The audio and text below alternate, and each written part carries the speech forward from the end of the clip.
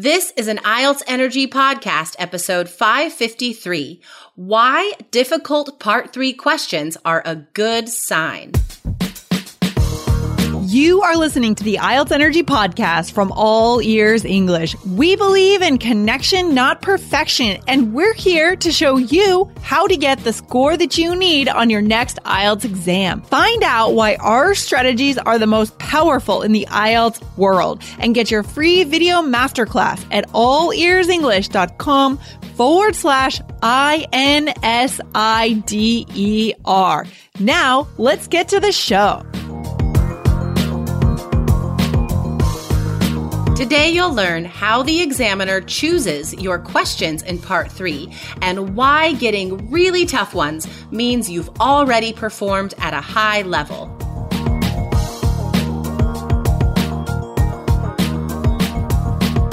Another day is here, and you're ready for it. What to wear? Check. Breakfast, lunch, and dinner? Check. Planning for what's next and how to save for it? That's where Bank of America can help. For your financial to-dos, Bank of America has experts ready to help get you closer to your goals. Get started at one of our local financial centers or 24/7 in our mobile banking app. Find a location near you at bankofamerica.com/talktous. What would you like the power to do? Mobile banking requires downloading the app and is only available for select devices. Message and data rates may apply. Bank of America N.A., member FDIC. Hey, Jessica, what is happening on the West Coast? Oh, what's happening? It's sunny, but it's still freezing. So I have it's sunglasses and gloves weather. Let's describe it like that. Okay. Sunglasses and gloves. Not so bad. It's not so bad. No, It could be worse. What about on the East Coast? Well, as I look out my window right now, to be honest, it's gloomy and gray and a little rainy. but I do feel really hopeful about spring. I've been smelling spring in the air. And we just had Easter. We did a little Easter egg hunt with my niece on Sunday. That was super fun. And, she had her Easter dress on. It's I can feel spring is coming. So it's good. Totally. I love it. Was she super excited to find all the eggs and stuff? Oh my God. She's so excited about the Easter bunny. She talked about the Easter bunny all day. Awesome. That's so great. I love magic. I love just that kids can believe in magic. I love it. And it's real for them. I want this phase for James to last as long as possible. It's so cool. It's so cool. It's the best. Okay, so we were written to by a student who definitely is not in our course. I think this would be cleared up if he were in our course, because we tell you exactly what happens on the exam, exactly what the examiners do and say at all times. So this is a really good case, guys, of having one tidbit of truth and then it's spun out on an IELTS forum or an IELTS website and it becomes some weird IELTS myth. Yeah, we see this a lot. I mean, this is a danger of just trying to prepare by yourself, by bouncing around between forums and blogs and free plans, that kind of thing. It's a danger. And that's why when you get into our course, it's so easy because you can forget about all of that. Exactly. And we hope that you do, because having conflicting advice like this, it doesn't help anyone. I mean, that's what you're doing now, right? Is getting conflicting advice from all these different sources. And then you have no idea who to trust. But guys, look at the scores that our students get. You can trust this system and just stay in it. Just stay in with us. We have all the answers. Totally. So should I read out the question and then we'll kind of debunk the myth and take what's true? Totally. And okay. All right. So here we go. So here's the question. I've been hearing on some sites preaching to know all about IELTS that the examiners don't give a score for part 3. We're talking about speaking. Here is a quote from one such site. In the IELTS speaking test, the examiner will judge your speaking ability from parts 1 and 2. And then when you get to part 3, he will make the questions more or less difficult. So although there are no points awarded in part 3 of the speaking test, it is important. I think a lot of candidates are confused about this. So please shed some light. Thanks. Oh my God, that is so confusing. Guys, what? Why would you not be scored on part 3? Why even bother? Okay, so no, let's just... First of all, okay, I understand where this myth is coming from. Okay, so what happens in part 3, guys? The examiner will have like 3 different groups of questions to choose from with increasing levels of difficulty, right? So the first group of part 3 questions are kind of easy. Second group, intermediate. Third group, really hard. So based on your performance in part 1 and part 2, in the examiner's mind, she or he is thinking like, okay, I think they're around a 6. I think they're around a 7, right? You're not judged part by part. The examiner isn't writing anything down and assigning points at every part. No, the examiner only thinks about your score at the end of the entire speaking test. So you are scored about everything. It's an average of all the parts. But think about it, guys. Part 3 is your last chance to prove what score you deserve. So part 3 is really important. So how the examiner chooses to ask you which questions in part 3, right?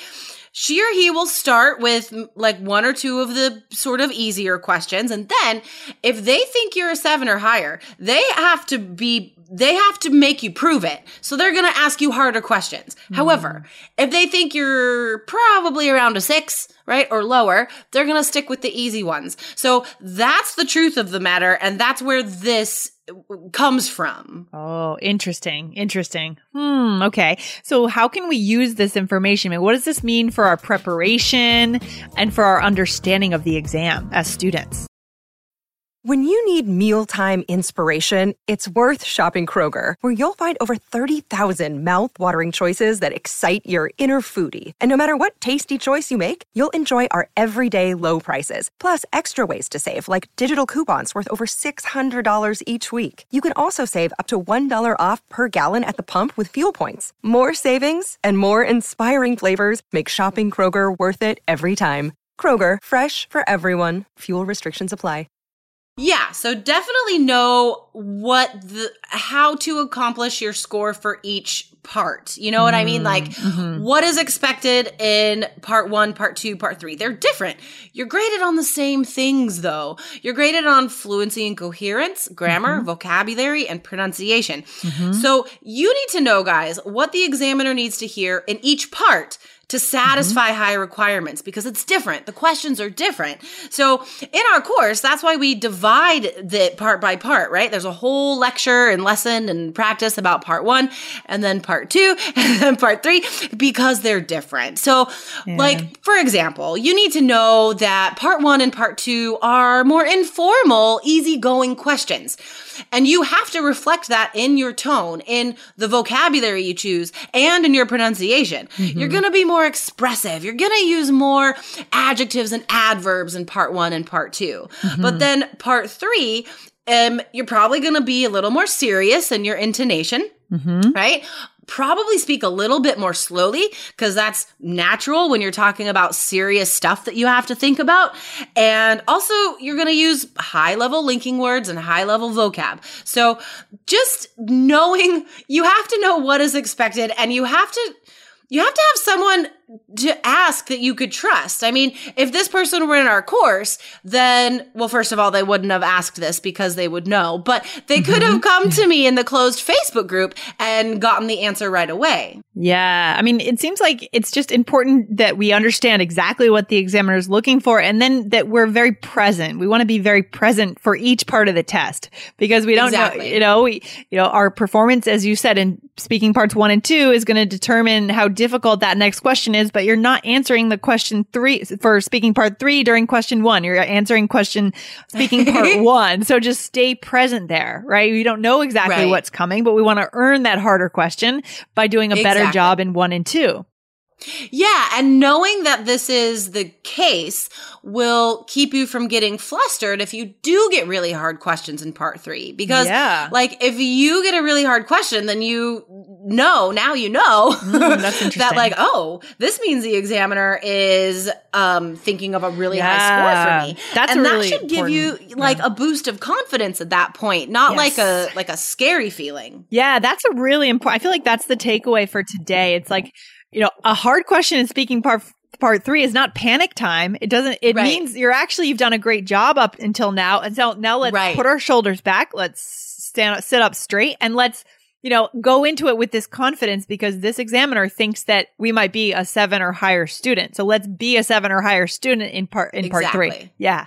I think the way to handle that, guys, would be like, at that point, if you know the examiner's thinking of a high score for you, I think you could kind of relax a little bit. Yeah. I think you should approach it even more personally, because the question's going to be really hard and the examiner knows that these are like impossible things to answer. So I think it would be perfectly appropriate if the examiner asks you something really hard, like what was a student told me about a question he had, like, how does the past affect personal identity? Like, what is that asking? Ooh. So just be honest about it. I would laugh. I would be like, oh my God, I would never think about this. Let me think, right? And just sort of use it to show your fluency by handling these tough questions. Oh yeah. And that would really like drive home that 7 or higher. You're using the kind of colloquial phrases that they want to hear that the examiner's not hearing from other students. I love that. Right.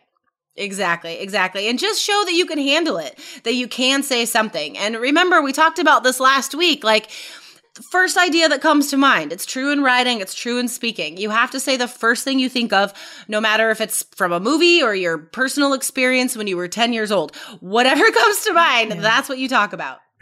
All right. I love it. Really good advice. This is really interesting. We've never addressed exactly this question before. Yeah. And I think it's good. I think that's the takeaway for today. I mean, your performance in parts 1 and 2 will determine how hard the question is in 3, but don't panic because it seems like a hard question. That might be a good sign. Exactly. Welcome it with open arms. And, here's a good word, aplomb. Aplomb. That's a new word for me. How do you spell APLOMB? Come back to the blog, guys. This is episode 552. No, this is episode 553.